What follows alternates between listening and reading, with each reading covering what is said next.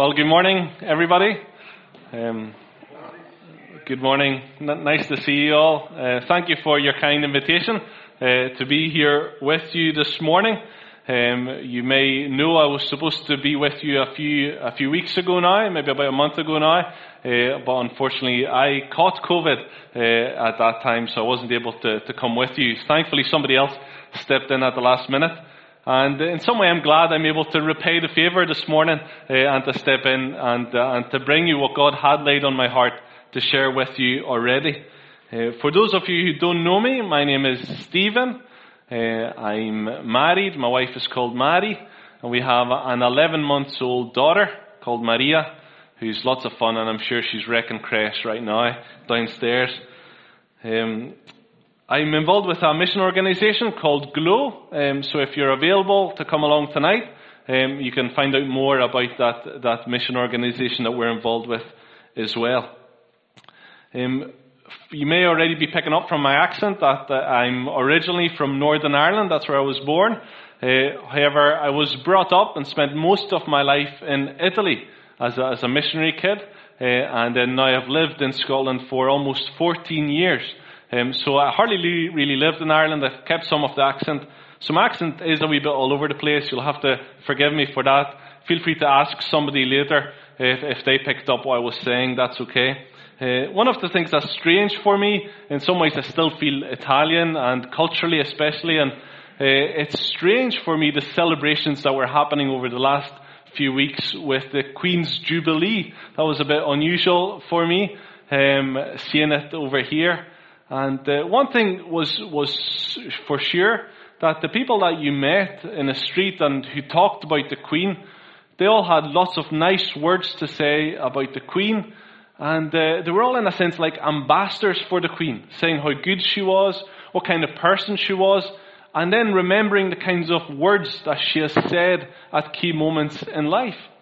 And it was like everybody was an ambassador for the Queen. And in some ways, whenever we're here gathered this morning on a Sunday, it's like we're ambassadors for the King of Kings, isn't it? It's somebody that we know, and we want to tell you all about this person. We want to tell you all about God. More than that, we want to say what He said. And particularly with regards to Jesus, we're able to do that because of the Gospels. So this morning we're parking for a bit Romans. I'll let whoever's next to continue that series. And we're going to dip back into the Gospels and have a look at what Jesus had to say about Himself and what we can say then about Him. I want to share with you from John's Gospel. So if you have a Bible, please open it to John's Gospel. And there's a particular set of sayings of Jesus that is recorded in the Gospel of John. You may be familiar with that. John was one of Jesus' closest followers, and 7 times in this book of the Bible, John says sentences about Jesus, or Jesus saying these sentences, that begin with the 2 words, I am. The 2 words, I am. Of course, that's picking up something that is in the Older Testament, the older part of the Bible, where God introduces Himself to Moses, and He says something like, my name is I am, or I am who I am, or I will be who I will be. So Jesus obviously picks that up whenever He's revealing Himself to the people of His generation. He says, I am, followed by something. Jesus uses these 2 words, and He's kind of revealing Himself as God to the people.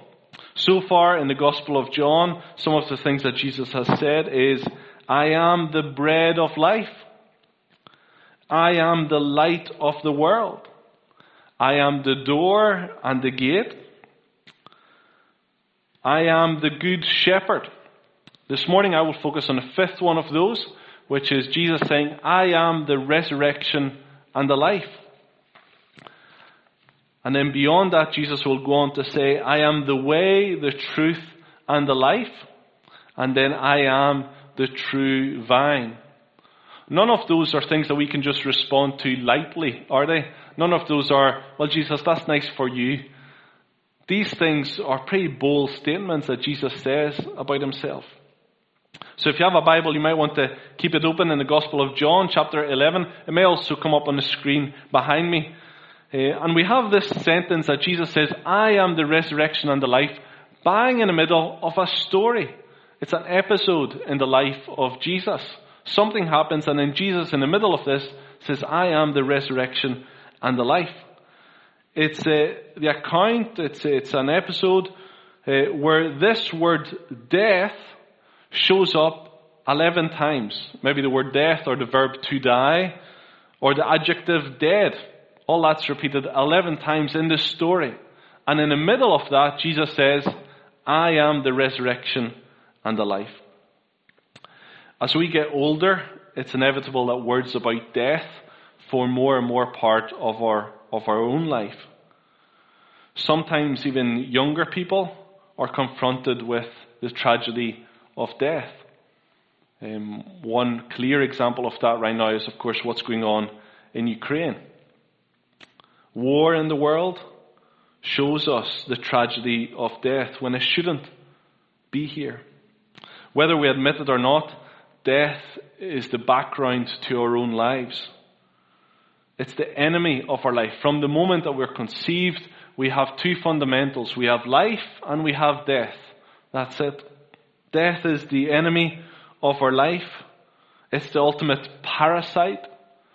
It's the ultimate thief. It's the one certainty of everything that lives: to die. Death is a lament, becomes a chorus in our lives that keeps coming back. We keep hearing it in our lives again and again. Sometimes it's just like hummed quietly in our lives and distressing. But sometimes it just screams in our face, doesn't it? It breaks our heart in a million pieces. It leaves us feeling empty. It leaves a kind of darkness inside, and it leaves us just with tears. Against a background of death, Jesus says, I am the resurrection and the life. Do we dare believe those words? So let's have a look at this passage. What we'll do is we'll just walk through it and try and immerse ourselves in the story, try and be there in this real episode in the life of Jesus, and see what these words mean in this context. So John chapter 11 from verse 1. Now a certain man was ill. His name is Lazarus, and he's from a village called Bethany. Some of us here today are ill. Some of us who can't be here today are ill. And there's little in this world that shows us this kind of cracked line of our existence, that shows us death like illness. There's two sisters who are also from Bethany. We have Mary and we have Martha. In chapter 12, there's Mary who will pour expensive oil on Jesus' dusty feet and will wipe them with her hair. Her love for Jesus is quite literally a sweet perfume. The Middle East was and still is a culture marked by this kind of generous hospitality, outrageous hospitality. It's also a culture of honor and shame. And it's interesting in chapter 13 of John, so chapter 12, Mary anoints Jesus' feet. Chapter 13 of John, Jesus washes his disciples' feet. Jesus, the teacher, washes the feet of his disciples. He is shamed so that they may be honored. He lowers himself so that they may be lifted up. And that's what Mary was like. She wanted to lift Jesus up. She was willing to be lowered herself to lift Jesus up. Some of us here today are Marys. You love Jesus. You want to lift Jesus up in your life. Sometimes even others make fun of you for how much you want to lift Jesus up in your life. Lazarus is the brother of Mary and Martha. He's ill. So the sisters sent to Jesus saying, Lord, he whom you love is ill. Whoever this Jesus is, and there's something about him in this title, Lord, that they use. Whoever he is, Mary and Martha had enough evidence to say that Jesus loved their brother. But when Jesus heard it, he said, this illness does not lead to death. It is for the glory of God, so that the Son of God may be glorified through it. This illness points somewhere. Where does it point to? Well, surely like all illness, it should point to death, shouldn't it? That's what we've been saying. Death is the certainty. Everybody who dies from some sort of illness. But Jesus says, this is going to point to me. And it's going to point to God. And actually, you're not going to blame God because of this. You will glorify God because of this. Jesus loved not only Lazarus, but also Martha and her sister. So when he heard that Lazarus was ill, he stayed 2 more days in the place where he was. Where was he? Well, chapter 10 tells us that he was in a place where John the Baptist, you might have heard that name, used to baptize people. And people were coming to Jesus in this place. In fact, it says many people were coming to Jesus. And many believed in Jesus. He stayed 2 days. Then after this, he said to the disciples, let us go to Judea again. That's the region where Bethany is. The disciples said to Jesus, Teacher, we were just there. The Jews in Judea were going to stone you. The reason they were going to do that was because they thought Jesus was claiming to be God, which wasn't far from the truth. So, you're going back there, Jesus? We cannot ignore that some in our world today are like these Jews who are trying to stone Jesus. Some people today want to squash Jesus. They don't want to squash the stories about him, but they definitely want to squash his claims about who he was. Because if Jesus is who he says he is, well, that changes a lot, doesn't it? Some of us are a bit more like the disciples. We're fairly practical. We're close to Jesus, and we want him to be a success. But our relationship with Jesus is a bit strained, because we don't always get it. Where's Jesus going? What are you doing, Jesus? You're going to Judea. That's going to lead to death. The disciples could say here, staying means success. We're getting people. People are coming. Many people are believing. Let's stay here.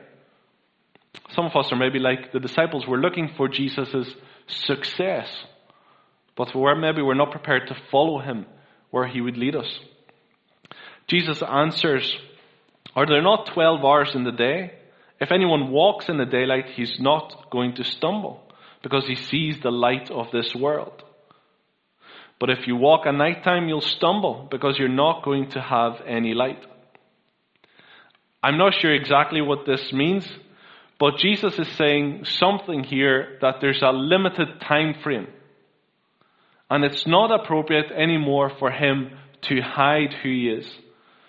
Especially since he claims to be the light of the world. And he's saying here, we walk in the light. After saying these things, he said to the disciples, our friend Lazarus has fallen asleep, but I go to awaken him. Using sleep as a metaphor of death was uncommon during the day of Jesus.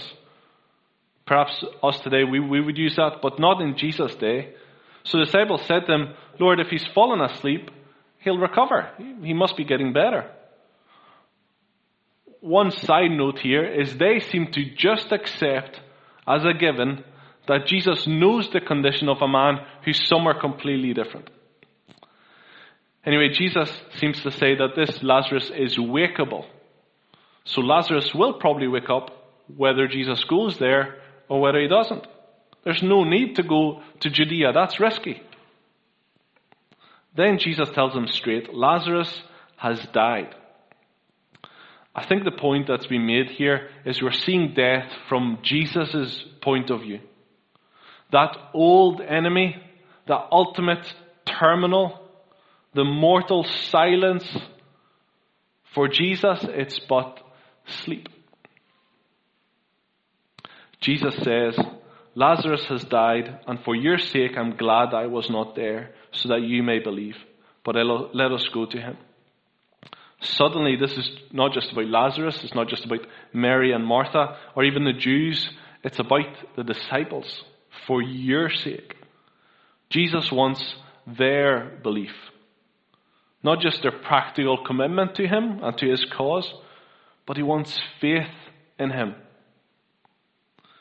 Thomas, called the twin, he still doesn't quite get it. He thinks this is still kind of practical. So he says to his fellow disciples, let us also go then, and we're committed to the cause, we may die with him. Now when Jesus came, he found that Lazarus had already been in the tomb for 4 days. That illness did lead to death. Jesus, the healer, didn't heal. He didn't save a man from death, not even someone he loved.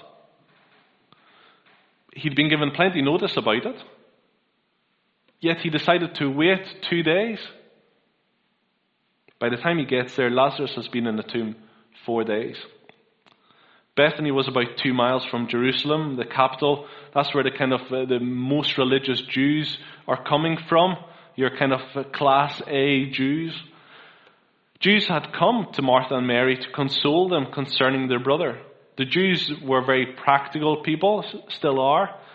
Life was about survival.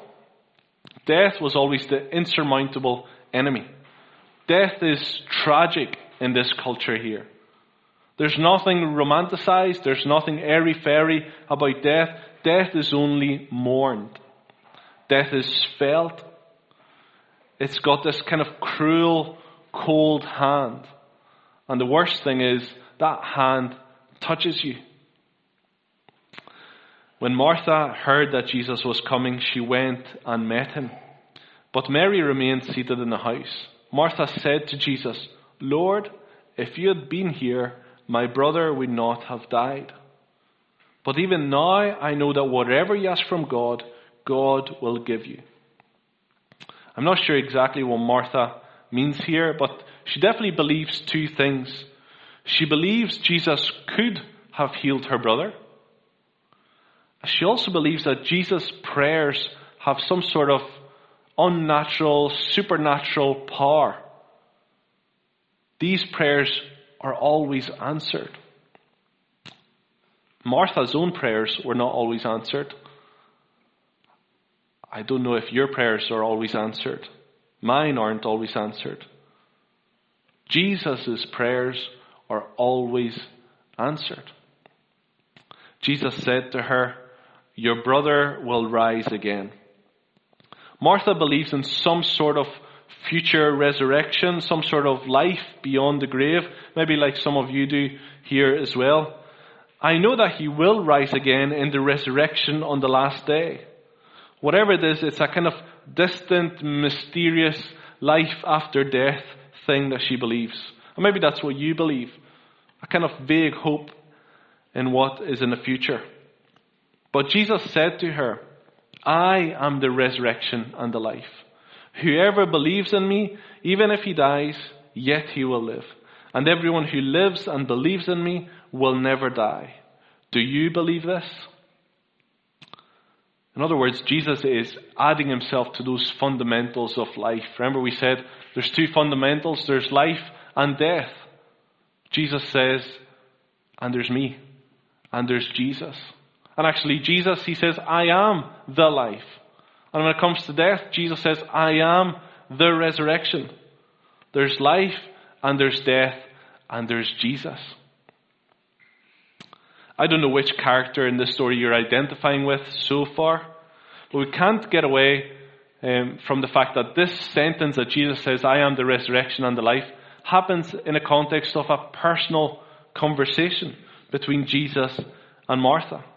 Martha is hurting, she's grieving, perhaps she's even bitter for what's happened, but she's also someone who has a personal connection with Jesus. So that question that Jesus asks her, do you believe this, is a personal question that Jesus asks to each one of us. That question, in the background of death that pervades this world, with the background of tears and those echoes of death in our life, Jesus says, I am the resurrection and the life. Whoever believes in me, even if he dies, yet he will live. and everyone who lives and believes in me will never die. Do you believe this?" She said to him, "Yes, Lord, I believe that you are the Christ. You are from God. You are the Son of God. You're the one who is coming into this world. In other words, you're the one that this world needs, this world full of death. You're God who is going to finally do something about this world that desperately needs saving from the power of death, the tyranny of death." When she said this, she went and called her sister Mary, saying in private, "The teacher is here and he's calling for you." And when she heard it, Mary rose quickly and went to him. Jesus had not yet come into Bethany, but was still in the place where Martha had met him. The Jews who were with Mary in the house, consoling her, when they see her rise quickly and go out, they follow her, thinking she's going to the tomb to weep there. Mary comes to where Jesus is. She sees him. She falls at those feet that she will wipe later. And she says what her sister said, "Lord, if you had been here, my brother would not have died." She cries. She feels the pain. The Jews are crying. That death chorus is screaming again in her face. It's mocking Mary, whose heart is completely shattered at this stage. Death is teasing Mary, as saying, "He's gone. You saw him die. He was sick. You saw death suck that life slowly out of him, out of your brother. You heard it when he was gone.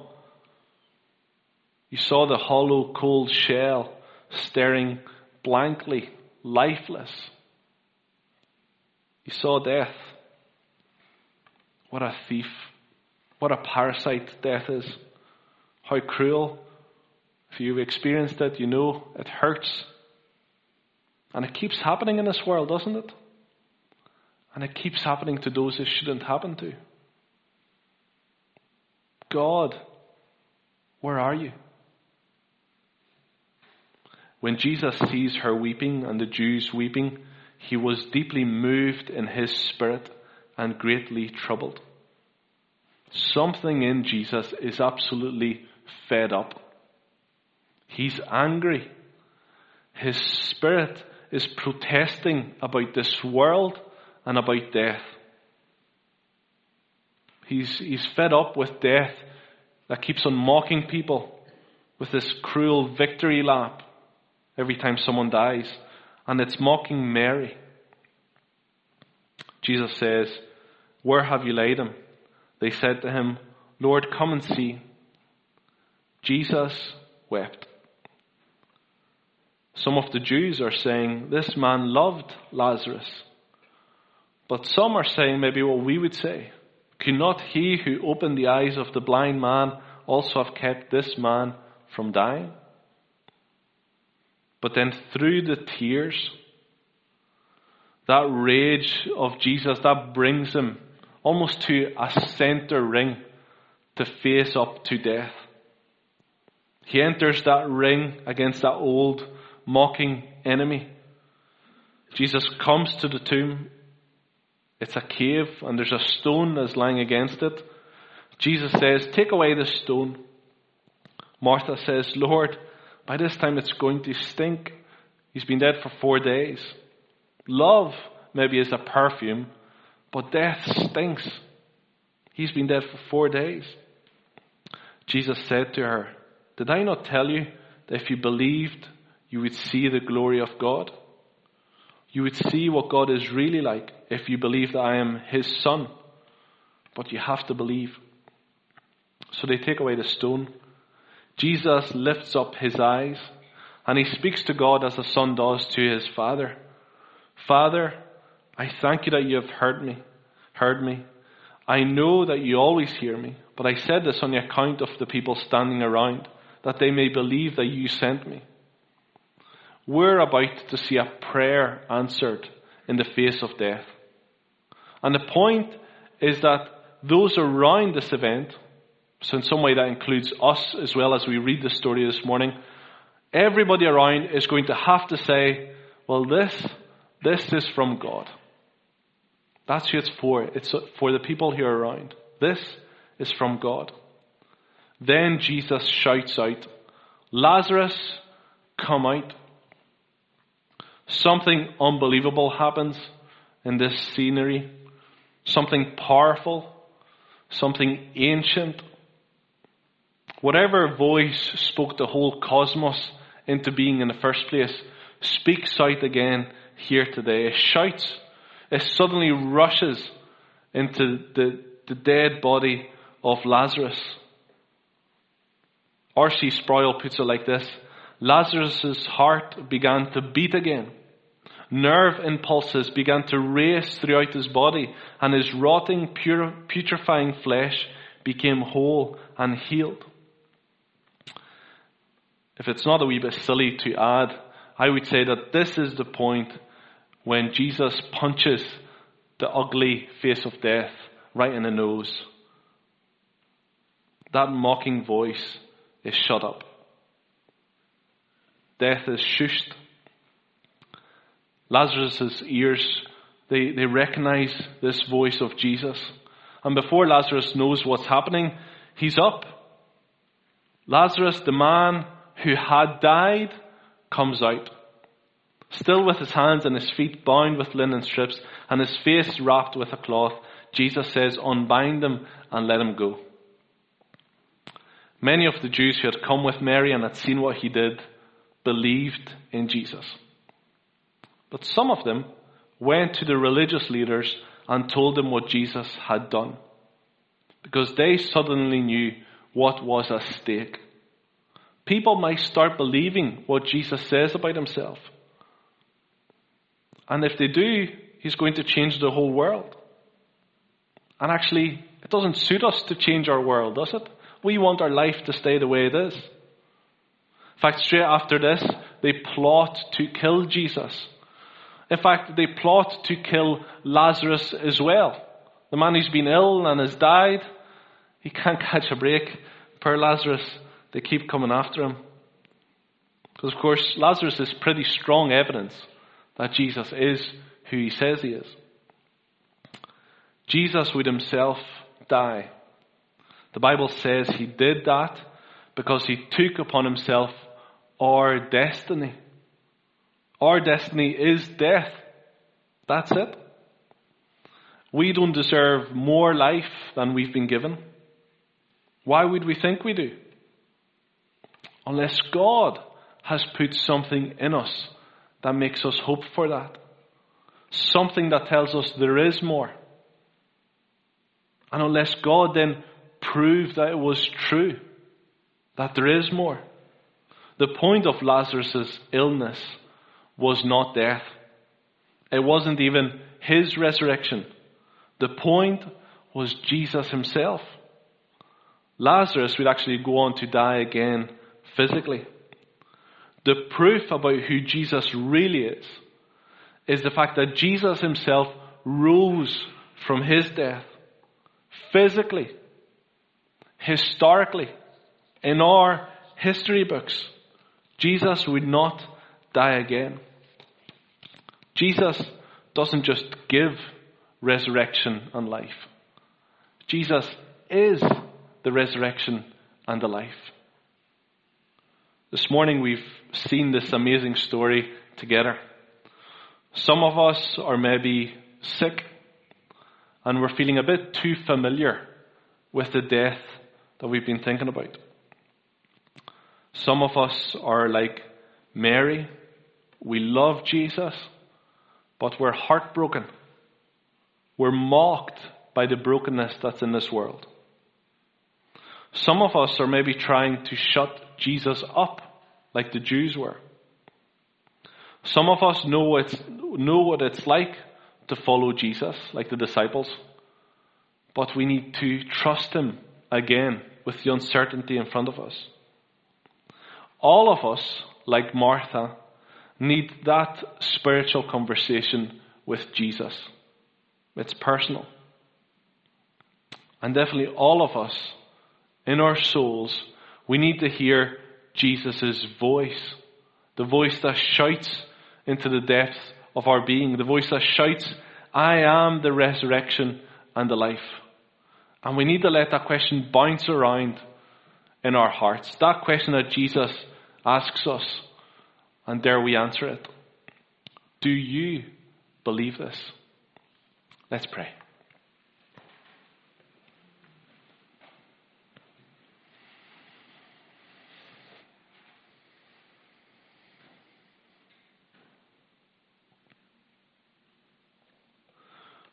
Father God, we thank you this morning for this episode in the life of Jesus that we can get a hold of this morning, that we can grasp tightly, that we want to believe.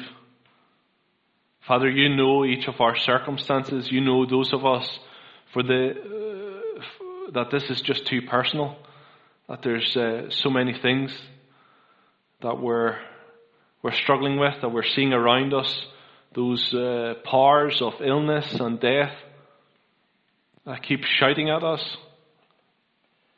Father, we thank you for Jesus and his words that he is the resurrection and the life. And we pray that his voice would be louder than any other voice in our lives. Lord, help us to believe these words. In Jesus' name, amen.